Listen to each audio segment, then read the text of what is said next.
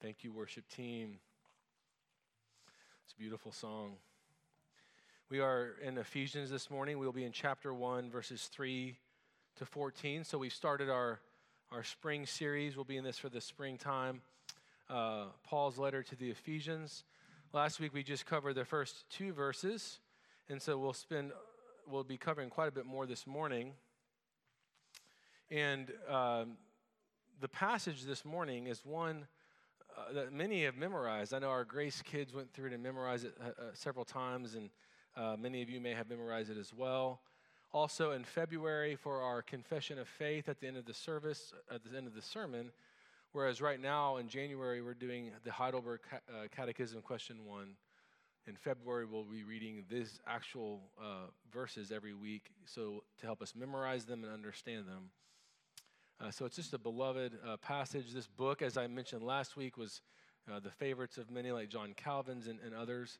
And it's just a glorious letter for us to soak in and listen to. So with that in mind, let's read now Ephesians chapter 1, verses 3 to 14. Blessed be the God and Father of our Lord Jesus Christ, who has blessed us in Christ with every spiritual blessing in the heavenly places, even as he chose us in him before the foundation of the world, that we should be holy and blameless before him. In love, he predestined us for adoption to himself as sons through Jesus Christ, according to the purpose of his will, to the praise of his glorious grace, with which he has blessed us in the beloved. In him, we have redemption through his blood, the forgiveness of our trespasses, according to the riches of his grace, which he lavished upon us in all wisdom and insight, making known to us the mystery of his will, according to his purpose, which he set forth in Christ as a plan for the fullness of time, to unite all things in him, things in heaven and things on earth. In him we have obtained an inheritance, having been predestined according to the purpose of him who works all things according to the counsel of his will, so that we who were the first to hope in Christ might be to the praise of his glory.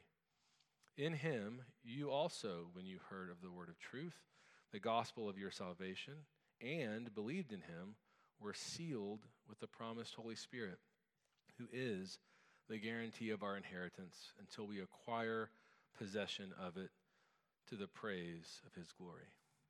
This is the word of the Lord.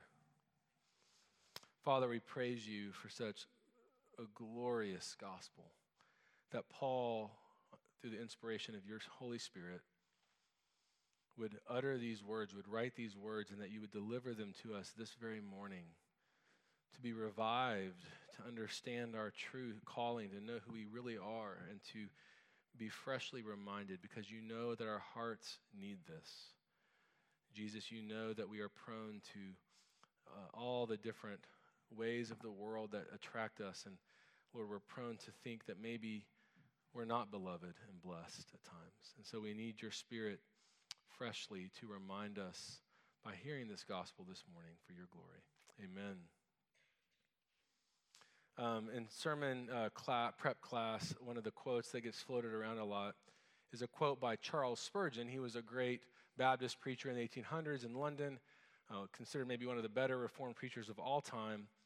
And he would talk about his process as being this. He would read the passage, and he encouraged preachers to lie a soak in the passage, to like a bath, just understand it, get in it, let it roll over you. And if ever there was a passage where that would make so much sense, it's this one.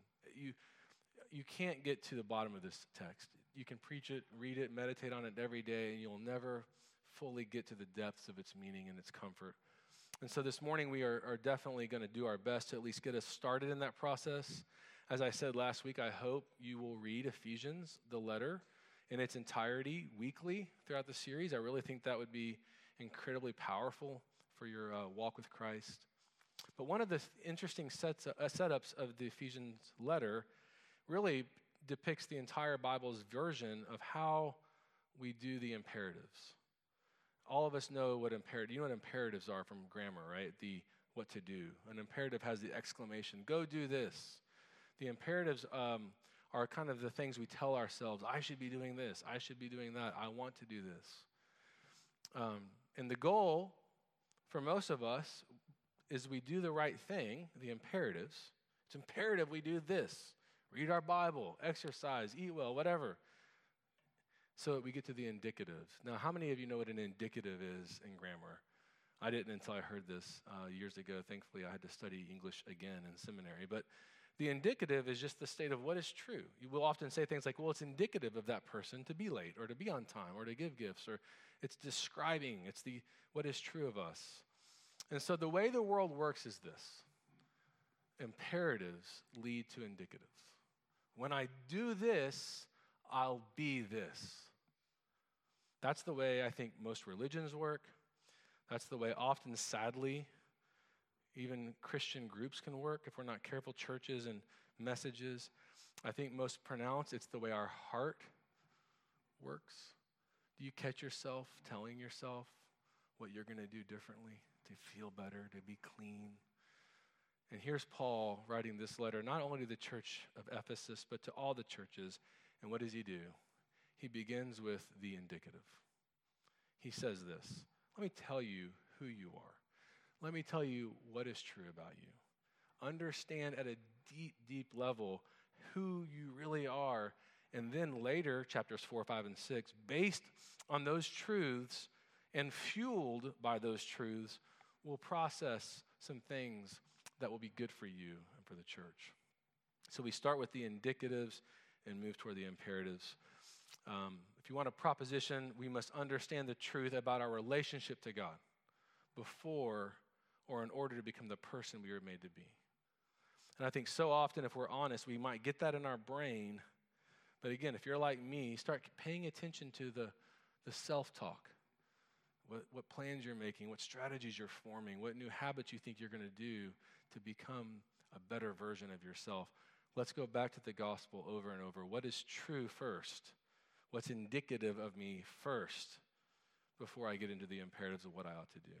So the way we'll look at this, and I just want you to note, there's a phrase that comes up several times in our passage, the praise of his glory. The praise of his glory, several times in our passage.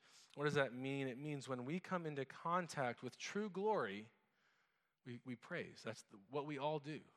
And God is glorious, especially if he's for you and you're not cast out and he loves you and you are loved by him and you love him. You praise him.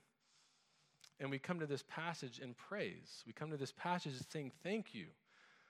One slight illustration. If you were to sit down with a lawyer and they were to tell you of the passing of some distant relative who it turns out you're a benefactor, and they begin to tell you all the stuff you get, are you going to begin to question it? Like, well, I don't know. How do I do this? And you're going to just be sitting there like, I get the house and the car and the yacht and the art collection.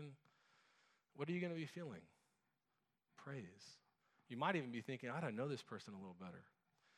So that's what we're going to look at this morning. We are hearing from God. Here's what you get and what I'm giving you, what I've given you already. Let's praise him and let's seek his glory. And the three things we're going to simply look at is the what, the why, and the how of this blessedness. So, of this praise. So, the what.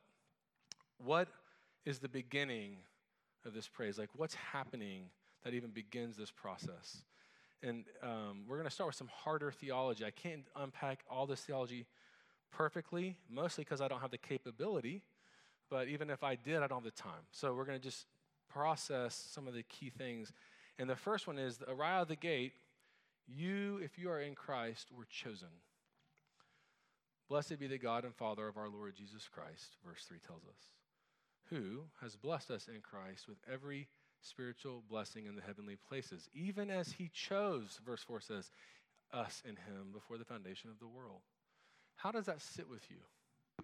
You were chosen, right? We talk about the word predestination in the Reformed world. If you've been around Grace for any length of time, or RUF, you will know that we believe God has chosen his people from the foundation of the earth, the foundation of the world. That before time began, you were known, you were chosen, and he's pursued you.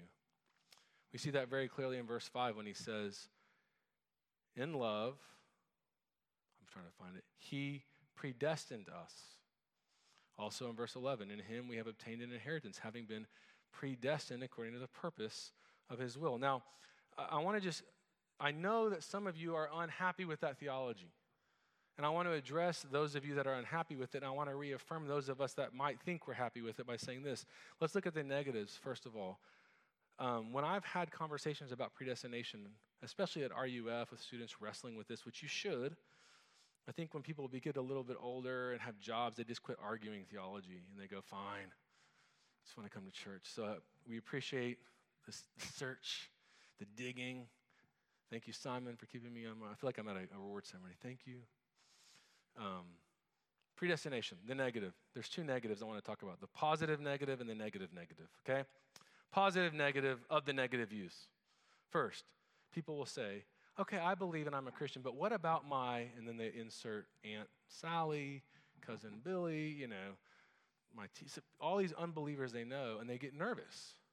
What about those people? Or maybe the proverbial, unreached people group.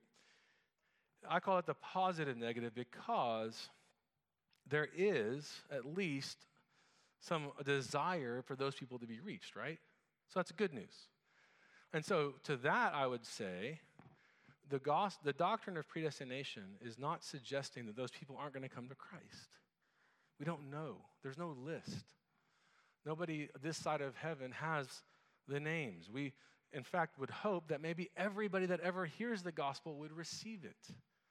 Certainly it's possible. If you can hear right now the gospel of Jesus Christ and you think, man, I want to follow Jesus, it is for you and you can. In fact, that very thought came to you as a gift. The negative, it was like this.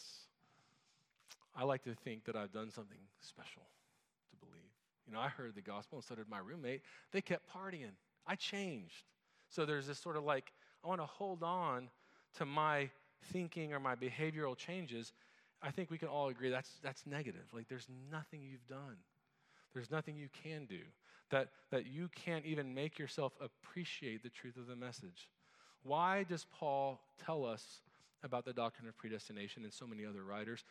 Let me say this. It's always, in my understanding of Scripture, it's always a doctrine delivered to those who already believe as a comfort.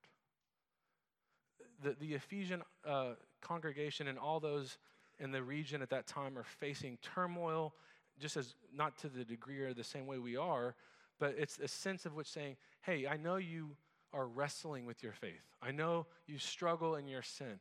I know that you even doubt sometimes whether God loves you. Let me tell you something Paul would say from the foundation and before the foundation of the world. He chose you. He predestined you. He loves you. Just a couple of ways to maybe nuance that or illustrate that. The first would be the parable of the sower. I love that parable because Jesus gives this parable of these different soils, and then he explains why parables and explains some are going to not hear and some are going to hear. Of course, most of us are like, gee, that feels really harsh. And then most of the crowd walk away. Thanks for the story, Rabbi. It's like they didn't have Netflix, so they heard there was a story that was going to be told. They came out, they heard this interesting story. They thanked the man and they leave. And then those that are kind of going, I have no idea what you just said, are the disciples. And he looks at them. He said, you know what I just said? No. Well, let me explain it to you. And he lovingly, carefully explains the parable. So here's the beauty of this doctrine. Do you want to lean into Jesus? Then the Holy Spirit is working. And it's for you. And I would encourage you to lean in all the way. Also in John 6, after Jesus explains the really hard theology about the bread being his body and the wine being his blood, and most of the audience thinking this is cannibalism, just leave. And he looks back to the disciples. He says, are y'all going to go? Are you going to leave? And Peter says, where else would we go? You have the very words of eternal life. Again, what's Peter saying? I'm perplexed. This is hard. I trust you. And he leans in. So when Paul begins to say that you have been predestined know that it's a comfort saying God has known you and loves you and is comforting you even before the imperatives. But understand also that it's predestined for adoption. We're still on point number one, the what. What's going on? You have been predestined for adoption as sons and daughters. Now, I don't have a lot of time on the son thing. I do want to say this. A lot of people want to say sons and daughters, and it's absolutely sons and daughters. But in that original audience, it would have been worse if they had said sons and daughters because the sons had all the benefit. So it's sort of like we're all being grafted into the people who had the benefit. I can't vouch for that culture. I'm just saying it made sense to them. In our present sense, of course, sons and daughters, right? In fact, in that culture, the older brother was even given more of the honor. Now, there's a good reason for that. If the father passes away and the older brother is godly, he'll mediate the father's estate well to the family.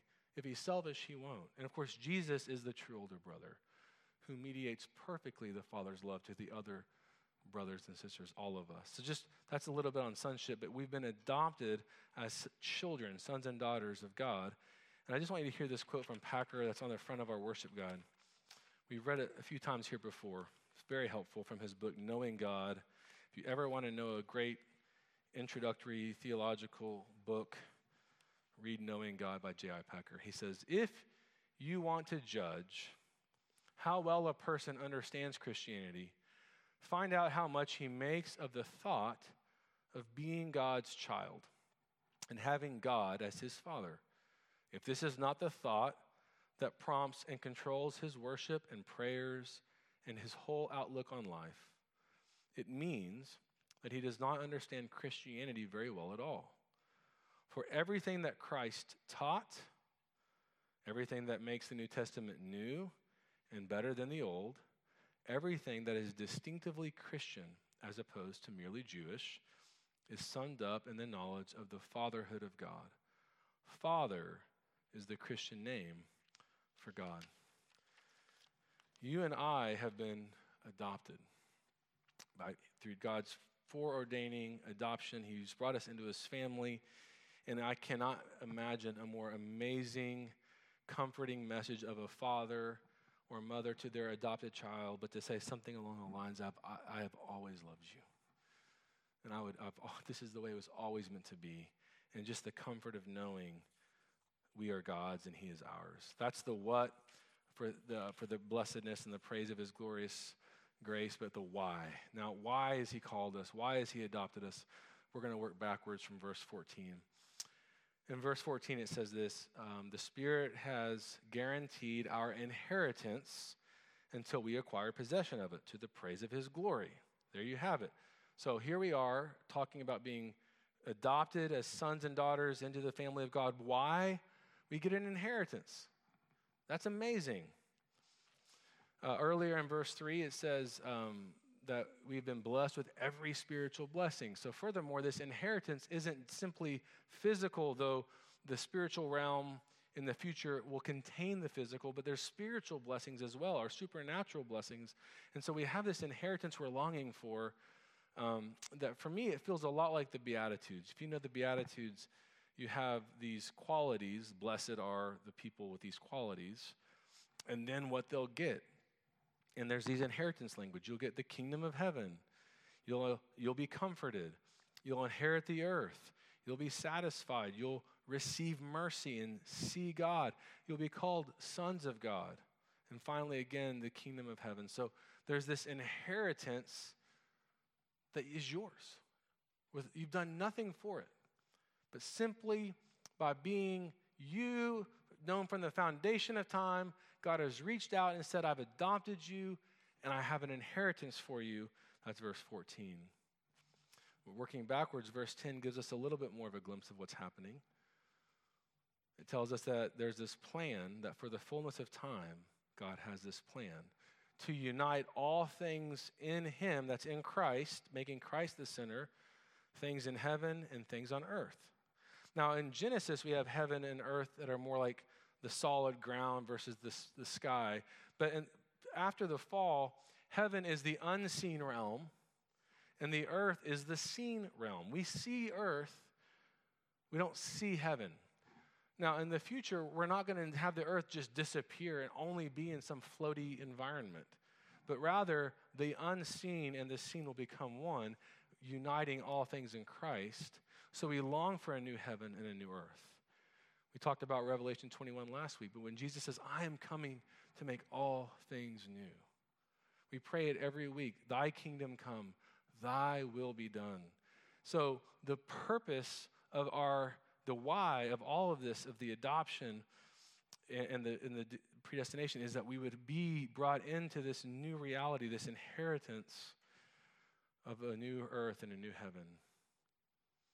But then if we back up just a little bit more, he tells us right at the beginning these words. Again, I'll read the verse 4.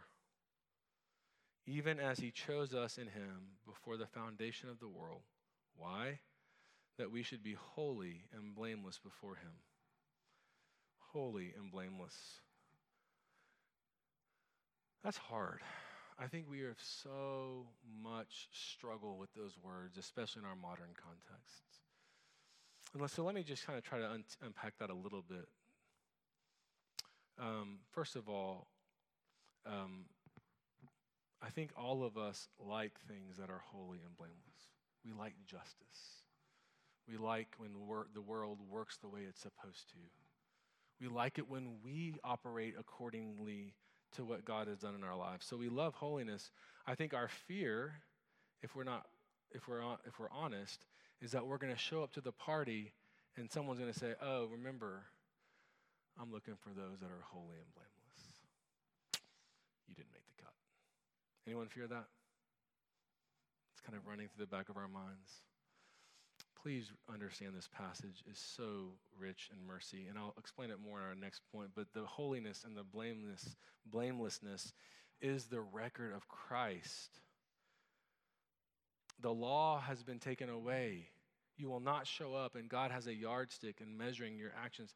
You are in Christ, and you are welcomed in. If you can get past that fear, then maybe we can turn the corner and understand that Jesus is going to also prepare us to like heaven, to like things to be glorious, to like being in the presence of God, to want to sing his praises and to do good things and to care for people.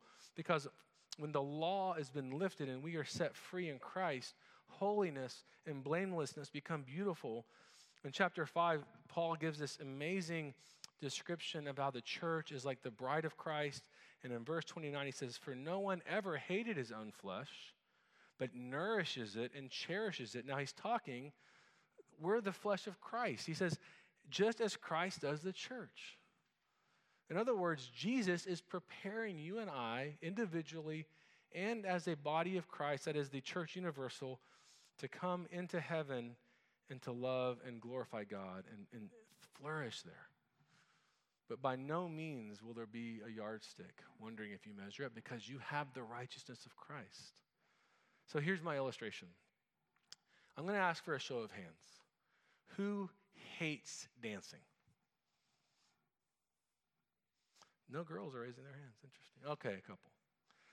Well, I'm going to go out. This is one of those moments where I'm going to say stuff and one of you will be like, "Nope, still hate dancing." That's fine. But my guess is those of you that hate dancing aren't good at it. Is that fair? It's not like, "No, I'm really, really good at it. I have a lot of rhythm. I have no fear of man. I just walk on." But you know what? I still don't like it. No. It's that you have these problems with it. What would it look like if you walked into like the next dance situation and a couple of things happened? Number one, you were like spritzed with some kind of drug that made you not fear people. If we could develop that. And I'm not talking about alcohol. Secondly, everyone claps no matter how bad you're doing. They love the way you're going, right? And thirdly, and this is the best part, you get a dance partner. Now, this is weird for guys, I know. In Fort Collins, at the church we were there, the brother of the church planter brought in his brother's a dance instructor and started teaching how to dance. And my wife's like, learns, "Ryan, he knows like how to guide and all this stuff." And I just was like, "I'm just a failure, you know." But what I learned by observing, because I wasn't going to let him lead me through dancing, was by being led well, you actually can do well. And it's actually this moment where all of a sudden, I guess, those that raise their hands that say we don't like it might actually go, you know what? I could like that. I could like something that I hate, because the truth is I hated it because I thought it would make me look stupid. I would feel shame. I would look awkward. And if the truth is you would actually come through that time knowing other people well, enjoying the experience, and actually improving, you might like the things you hate. That's just a small picture of holiness that maybe we should start realizing. We say we don't like it because we just think we're going to fall on our face, but Jesus is making you holy. Jesus is the one guiding you in the dance. And Christians should be the ones the most free to walk onto the dance floor, both literally, okay, right, and figuratively. Am I using those words right? I don't know. But in the life we live, the law is gone. We have an inheritance. He's uniting all things in heaven and earth. We are now free to go into our life for his glory. And that's how I want to finish. Our last point is going to be how we do that. Like, how does that work? And where is that in our passage? So here we are, longing for these things. We've been adopted. We see that he's creating this new heavens and this new earth of which we are a part, and we are to be presented as holy and blameless. And we want to see some measure of that this side of heaven, and of course for eternity. How? And I'm going to remind us of verse 2, where Paul says this: grace to you and peace from God our Father. Grace and peace. Now, the word grace is tricky. I think a lot of our modern Christian culture doesn't even know what to do with it. I heard an illustration recently. Someone was saying they heard a parent punish this way, or punish their child for doing something wrong this way. The child did the wrong thing. The parent said, you know what we're going to do? We're going to give you candy to show you God's grace. And of course, if I'm the kid, I'm like, awesome. But that's the licentious side. That's the antinomian. Like, I'll just go out and do bad things all the time. Maybe a slightly better version of this. I'm still not sure how I feel about it, so don't necessarily try this. I think we tried it once. Some friends did it this way. The kid did something wrong, saw they did wrong, felt bad for doing wrong, but they needed to be punished. In that family, that punishment would have been a spanking at that age and that time. And so right before the spanking, the dad, okay, just please give me some grace as you hear this illustration. The dad said, here's what we're going to do, little Billy, or whatever. And the mom spanked, this isn't awkward. Just, you understand, a swat to the dad. And the dad received the punishment of the child. And in this case that we heard it, the child was actually mortified that the dad was being spanked for the child's behavior. And I actually thought that's a lot closer, because the point is this: grace isn't just God going, hey, I just don't care. I'm not worried about it. No. Grace is that God said something has to happen for this. There is a cost, and it's going to be Jesus who takes the punishment. And so as you track through our passage, and I'm going to keep encouraging you to read it, I hope these words will continue to stand out. Verse 3 says, he's blessed us in Christ. Verse 4, he's chosen us in him, that's Christ. And verse 5, predestined for adoption as sons through Jesus Christ. Verse 7, in him, referring to Christ, we have redemption. Verse 9, the mystery set forth in Christ. Verse 10, to unite all things in him. Verse 11, in him we have obtained an inheritance. And verse 13, in him you also were sealed. So over and over, Paul is telling us every part of your flourishing is because you're in Christ. That doesn't mean you have ceased to exist, but it means your new existence, which we'll learn is called the new man later, is found in Christ. Your identity is him. Several times this week, I've just noticed it this week, and I'm only going to speak to this of a personal expression. I'd be spending my time in the morning. This is not like, what an amazing pastor. I really do try to get up and read some Psalms and journal. And I've noticed a few mornings where I'm doing that completely in the flesh, like 100% sitting there by myself, autonomous. I'm not saying God is not present. I'm not saying Jesus wasn't at work. I'm just saying my disposition was, and I remember on one of these particular mornings, like 20 or 30 minutes later, I was like, I have not prayed. Like, I haven't even said, Jesus, will you meet me? Will you join me? And in both of these examples, the moment my heart opened up to realize I'm not me, it's a we, I asked Jesus to reveal himself, it was like scales fell from my eyes. And I think we do this. We wake up, please hear me, we wake up almost daily by ourselves, alone, like orphans. And we seek to go figure out even Christian things on our own. There's nothing more dangerous than a pastor who studies his Bible without Jesus. So I ask for forgiveness. I need Jesus to open my eyes daily and moment by moment to realize I cannot face this problem on my own, this relationship on my own, this dilemma, this praise, whatever I'm dealing with, I am in union with Christ. I am free, and now I can begin to approach the life he's called me to live. That's how we do it. And then finally, the second part of how we do it, and the beauty of this passage and of so much of our modern faith, is that we have a Holy Spirit.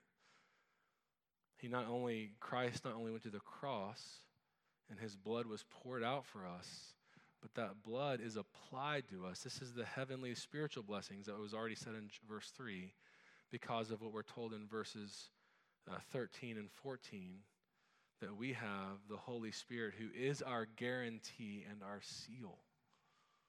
In the Roman world, that would be like a stamp or a branding on an animal. Even slaves. We don't have that on our skin. We have the living God dwelling in us and joining us corporately as a seal and a guarantee. That is what we have in Christ and what we have in the Spirit. So do you hear this passage is a Trinitarian passage? God, the Father, adopted you.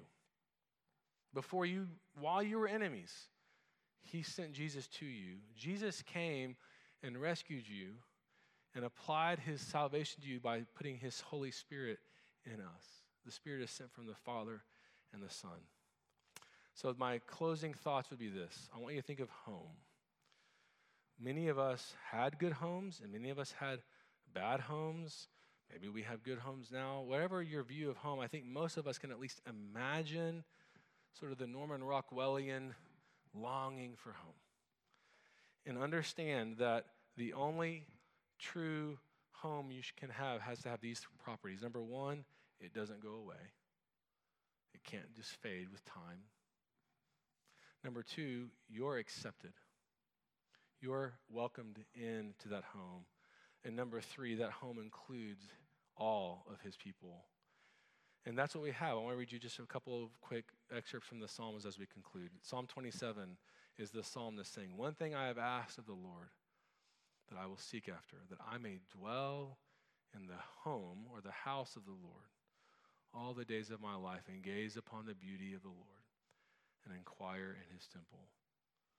And then Psalm 73, the psalmist Asaph has been wayward. He's been jealous of the people who seem to have it all together. He's thinking, man, my faith isn't working. My being a pastor is not working. And then he goes into the sanctuary trying to think about this. He was wearious and tasked trying to process this. And what does he do? Walks into the house of God, discerning the end of those behaviors. And then famously toward the end of the psalm, it says, "Nevertheless, I am continually with you. You hold my right hand. You guide me with your counsel. And afterward, you will receive me into glory. Whom have I in heaven but you? And there is nothing on earth that I desire besides you. My flesh and my heart may and will fail, but God is the strength of my heart and my portion forever." I think this passage is a passage of home. But rather than the Old Testament version of home, that is the temple being there, the Spirit has brought home into you. So wherever you go, the Spirit is with you. And you always have what these Psalms are pointing to in Jesus. We can come back over and over to this passage and those like it in Ephesians and bathe in them and soak in them. Where are you going for your home? A lot of modern people use the word tribe. Have you used that word? I've done it. That's my tribe. And there's nothing wrong with that. We have tribes, we have people, we have groups. Those are fine things, unless they take the place of our true home, which is Jesus dwelling in us and the church where he has placed us. This church particularly, sure, but the church universal. Jesus is coming for his bride, of which we are a part. I would ask you to watch for, here's the closing application. Pay attention to your imperatives. Catch yourself medicating your frustrations with what you're going to change, or maybe someone else should change. Catch yourself. Pay attention. And go, there it is. I'm starting with imperatives, trying to get to the indicative. And come back to Ephesians and start with the indicative. This is true of me right now, even if I just murdered that person right there. Right now, this is true of me. Now, I repent of that. I'll take the punishment. I'll go whatever. But right now, without any changed behavior or years of proof or months of, this is true if you're in Christ. No matter what sin, what heinous secrets, what problems, whatever, if you are in Christ, this is true, and you can bring those to him. Amen? Let's pray. Thank you, Jesus, that you know our hearts, and you did not wait for us to string together a week, a month, or a year of imperatives before you give us the indicative of the cross. That we are adopted sons and daughters. Your blood has been shed for our transgressions, and we are yours. Father, forgive us, forgive me for often forgetting that truth and thinking if I could just do X, Y, or Z, this shame, this struggle, this frustration would go away. Teach us to bring our shame, our struggles, our patterns of sin to you. Just as Paul knows this audience is struggling, he starts with this beautiful truth. Teach us to come and do the same for your glory. Amen.